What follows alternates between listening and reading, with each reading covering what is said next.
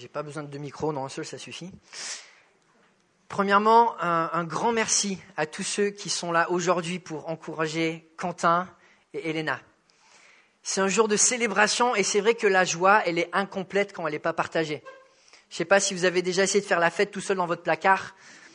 C'est un peu compliqué. Donc vraiment, merci d'être là.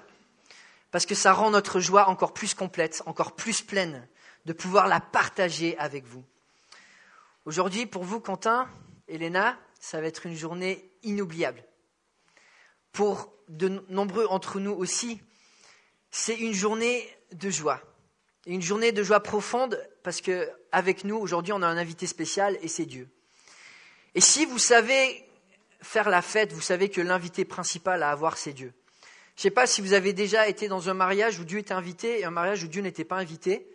Dans un, on se dit, mais en fait, pourquoi est-ce qu'on est là finalement ? Et dans l'autre, on délire. On a eu des très beaux mariages cet été dans l'église et pour moi, ces moments de célébration, c'est tellement précieux. Tellement précieux de se rappeler que notre joie, elle est dans le créateur de la joie. Que ce qu'on célèbre, c'est pas juste, on se réunit pour faire la fête parce qu'on aime faire la fête. On se réunit pour, voilà, on a une excuse, du coup on va manger, on va boire et demain on va oublier. Dieu est celui qui met la fête. En Hébreux 12, versets 22 et 23, un des versets qui est devenu un de mes versets préférés, où l'auteur nous décrit un petit peu cette expérience de la présence de Dieu. Et il décrit cela pour les chrétiens. Au contraire, vous vous êtes approchés du mont Sion, de la cité du Dieu vivant, la Jérusalem céleste et ses dizaines de milliers d'anges en fête. Je ne sais pas comment vous imaginez la présence de Dieu, un papy sur sa chaise, un petit peu austère. La Bible nous dit non, la présence de Dieu, c'est un stade avec des anges qui chantent, qui dansent, qui rient, qui partagent. Il décrit une ville entière, la Sion, une Jérusalem. Imaginez tout Lyon, tout Villeurbanne qui est en train de lever les bras, en train de danser parce que Dieu est dans la place.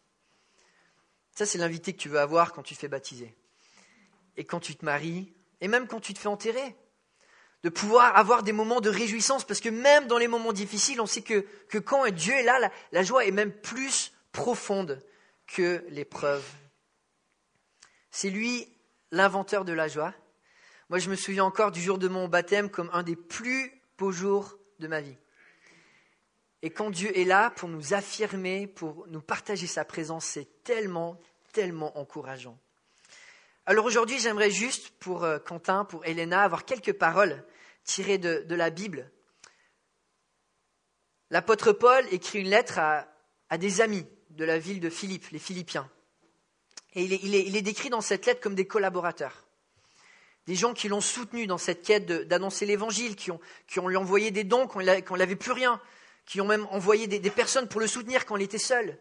Et ils ont une vraie relation d'amitié, de collaboration dans l'évangile.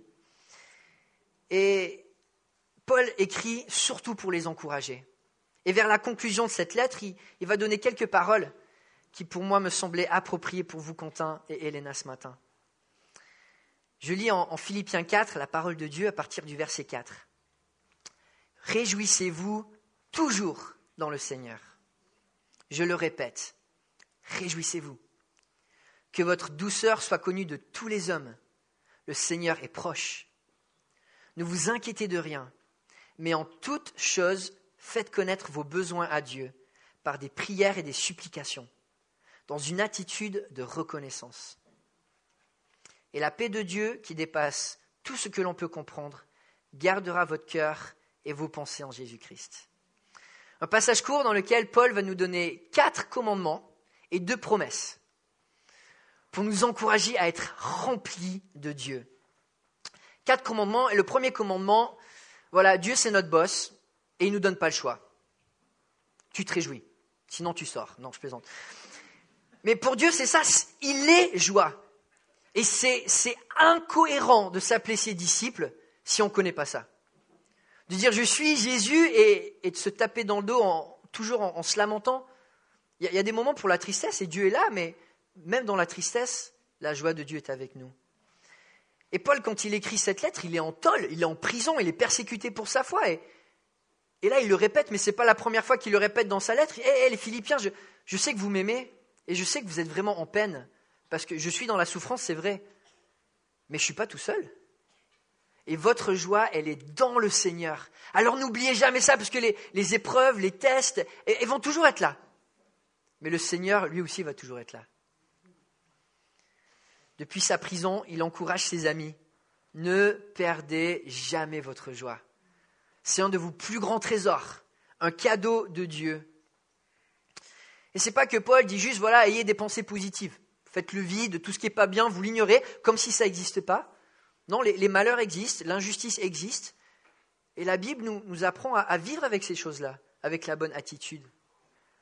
Pas en fermant les yeux comme si ça n'existait pas, mais en ouvrant les yeux vers Dieu, en lui faisant confiance, pour que sa joie nous porte jour après jour. C'est quand même incroyable, je trouve, que le Dieu de la Bible nous commande de se réjouir. Enfin, moi j'aime bien ce boss-là. D'avoir un Dieu qui nous dit, mais vous êtes mes invités pour partager ma joie. C'est une invitation à ne pas rater. C'est pas que la vie chrétienne est un chemin facile, mais quand Dieu est présent, c'est un chemin de joie. Alors Paul, il écrit à ses amis de la ville de Philippe et il les encourage à se réjouir. Il les met en garde aussi. Au chapitre 3, il va leur dire, mais faites attention. Il y a des fausses spiritualités, il y a des fausses manières de penser qui sont des voleurs de joie, il va leur dire. Il y a tellement de manières de penser dans ce monde qui vont vous inciter peut-être à avoir une perspective peut-être d'apparence de fête. Mais à la fin de la journée, tu vas te sentir vide. Parce que ta joie, elle a été volée. Elle n'était pas vraiment là. Et Paul va partager son témoignage à ses amis en disant, mais moi, j'avais ce que le monde pouvait offrir. J'avais du succès. J'étais mis en avant par mes pères dans la religion, tout ça. Et quand j'ai découvert Christ, ça n'avait aucune valeur par rapport à la joie de connaître Dieu. Alors Quentin, Elena, je sais que vous avez invité Dieu aujourd'hui à être parmi nous, mais c'est une invitation à faire tous les jours, de se réjouir encore et encore avec lui. Le deuxième commandement que Paul nous donne pour nous encourager au verset 5, c'est d'avoir une douceur connue de tous les hommes. Et quand je pense à une qualité que vous avez en commun, Elena et Quentin, dans les échanges que j'ai eus avec vous, alors je connais bien sûr plus ma fille que toi, Quentin, mais une vraie douceur, une vraie gentillesse, ce que la Bible décrit comme ce qui est d'être agréable à Dieu et aux autres, quelque chose à cultiver. C'est peut-être pas la douceur qui va vous pousser à devenir président ou présidente. C'est peut-être pas la gentillesse qui va vous faire monter les échelons de la société le plus vite possible. C'est une qualité que le monde a désespérément besoin. Et mon encouragement pour vous et puis pour chacun de nous, c'est de cultiver cette douceur, de cultiver cette gentillesse, de cultiver cette attitude où on veut faire du bien aux autres, même si ça ne nous fait pas gagner de l'argent ou des points ou de la popularité. La douceur, ça témoigne qu'on est des disciples de Jésus, parce que c'est comme ça que Jésus s'est exprimé, avec beaucoup de douceur. Un théologien disait que la douceur, c'est l'amour en action. C'est quand on se revêt de l'amour et on le partage aux autres. Mon encouragement pour vous, c'est de nourrir cette douceur, comme Paul encourage ses amis de cette ville de Philippe. Et il continue avec la première promesse de ce passage, où il dit « Le Seigneur est proche ». Comme on l'a chanté, Jésus va revenir. Et ce royaume de joie, ce royaume de douceur, il va arriver un jour et on l'attend avec impatience. Le Seigneur est proche. Il est proche pour établir son règne, mais il est aussi proche tous les jours pour être avec nous. Et la douceur que Dieu nous appelle à avoir, ce n'est pas une douceur qu'on invente de nous-mêmes, mais c'est une douceur qu'il nous partage lui-même par son exemple. Donc je vous encourage, nourrissez et abondez dans cette douceur. Même quand Elena, je te dis, comme la dernière fois, il y a quelques mois, je rentre après le travail, elle m'enlève mes chaussures, m'enlève mes chaussettes, commence à me masser les pieds. Je dis, mais Elena, c'est tout sale, arrête. Elle me regarde dans les yeux, elle me dit, mais papa, c'est quoi des pieds sales par rapport à tout l'amour que j'ai pour toi ? Alors fais pas ça tous les jours, mais avec les pieds des autres, mais ne perds pas cette douceur. Quentin, je laisserai quelqu'un d'autre raconter des histoires sur toi. Troisième et quatrième commandement dans la suite du passage. Quand on a compris que Dieu est proche, qu'il y a une relation avec lui, la suite logique qu'on va au verset 6, ne vous inquiétez de rien. même pas des élections. Mais en toute chose, faites connaître vos besoins à Dieu par des prières et des supplications, dans une attitude de reconnaissance. Quand Dieu nous dit d'être joyeux, quand Dieu nous dit d'exprimer cet amour, cette douceur en action, c'est parce qu'il est là et parce qu'il le rend possible. Et Paul nous encourage, une fois que tu as cette joie qui est en Dieu, réjouissez-vous dans le Seigneur. C'est pas quelque chose que Dieu a dans la main et qu'il te donne et puis que ça se consomme en quelques minutes. La joie de Dieu, c'est quelque chose qui se trouve en Dieu. Et quand on est avec lui, c'est quelque chose qui est garanti, peu importe les épreuves. Quentin, Elena, Dieu vous aime beaucoup plus que ce que vous réalisez encore. Son amour, il est tellement, tellement plus grand que ce qu'on peut même imaginer. Et jour après jour, en fait, Dieu il veut révéler cet amour pour vous. Et des fois, nous, avec nos yeux, on se dit, ça c'est une épreuve, ça c'est un test, ça c'est une écharpe dans la chair, ça c'est une difficulté, ça c'est une relation dont j'ai pas envie. Et Dieu est là en disant, mais moi je suis là pour te soutenir, moi je suis là pour te guérir, moi je suis là pour te porter, moi je suis là pour être avec toi malgré ces temps difficiles et montrer de la bienveillance. Quand on a Dieu à nos côtés, c'est radical. C'est pour ça que Paul il dit, ne vous inquiétez de rien. Rien, c'est pas beaucoup. C'est radical. Et puis il finit ce verset, en tout exprimer de la gratitude. En rien on s'inquiète, en tout on a de la reconnaissance. Pourquoi ? Parce que Dieu est là.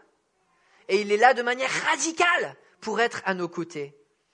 Et c'est aussi parce qu'on a un Dieu qui est engagé de manière radicale qu'on a ce geste du baptême. On rentre dans l'eau, c'est le symbole de l'enterrement de la vie sans Dieu. On rentre dans l'eau pour dire « je ne veux plus être la personne que j'étais avant ». Je ne veux plus être une personne qui est conduite par des désirs égoïstes ou par des passions qui ne sont pas de Dieu. Je veux mourir à cette ancienne personne.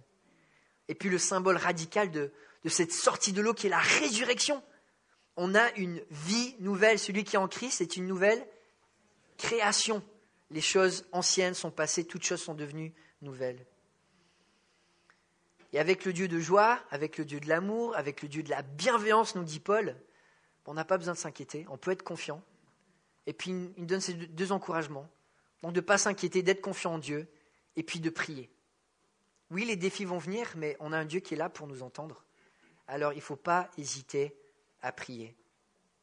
Et puis il finit avec cette belle promesse. Et la paix de Dieu, qui dépasse tout ce que l'on peut comprendre, gardera votre cœur et vos pensées en Jésus-Christ. Comme je disais, c'est cette joie, cet amour, cette bienveillance, cette paix, ce n'est pas juste des petits cadeaux que Dieu fait de temps en temps pour qu'on ne l'oublie pas. Ces choses-là, elles sont en lui, c'est qui il est. Dieu est amour, Dieu est joie, Dieu est bonté. C'est l'expression de sa personne. Et c'est ce qui nous partage, une joie surnaturelle, une douceur surnaturelle, une bienveillance surnaturelle. Et là, en conclusion, cette promesse, si tu as ta joie en Dieu, si tu as ta source d'amour et de passion en Dieu, tu vas avoir une paix en toi. Et une paix qui ne va pas être naturelle. Une paix qui va surpasser les douleurs du quotidien. C'est bien de se rappeler que l'engagement, comme vous allez témoigner, Elena, Quentin, c'est le langage d'amour de Dieu. Dieu ne nous demande pas de nous engager parce qu'il est centré sur lui-même, mais parce que c'est le langage de son amour. Dieu est constamment à vouloir nous faire du bien. Et ce qu'il appelle, c'est que nous puissions être constamment avec le regard vers lui pour pouvoir recevoir ce qu'il nous donne et puis le partager autour de nous. Amen. Bon, Elena, si tu continues de sourire comme ça quand je te regarde, je vais pleurer, mais je vais inviter Quentin à se préparer. On va chanter un chant que tu as choisi, En Jésus seul. Donc, je vais inviter les musiciens à revenir. Et puis à Steve, un petit mot d'introduction. Et puis, on va chanter à nouveau un chant que Quentin a choisi. Il va partager son témoignage. Et puis ensuite, on va le mouiller.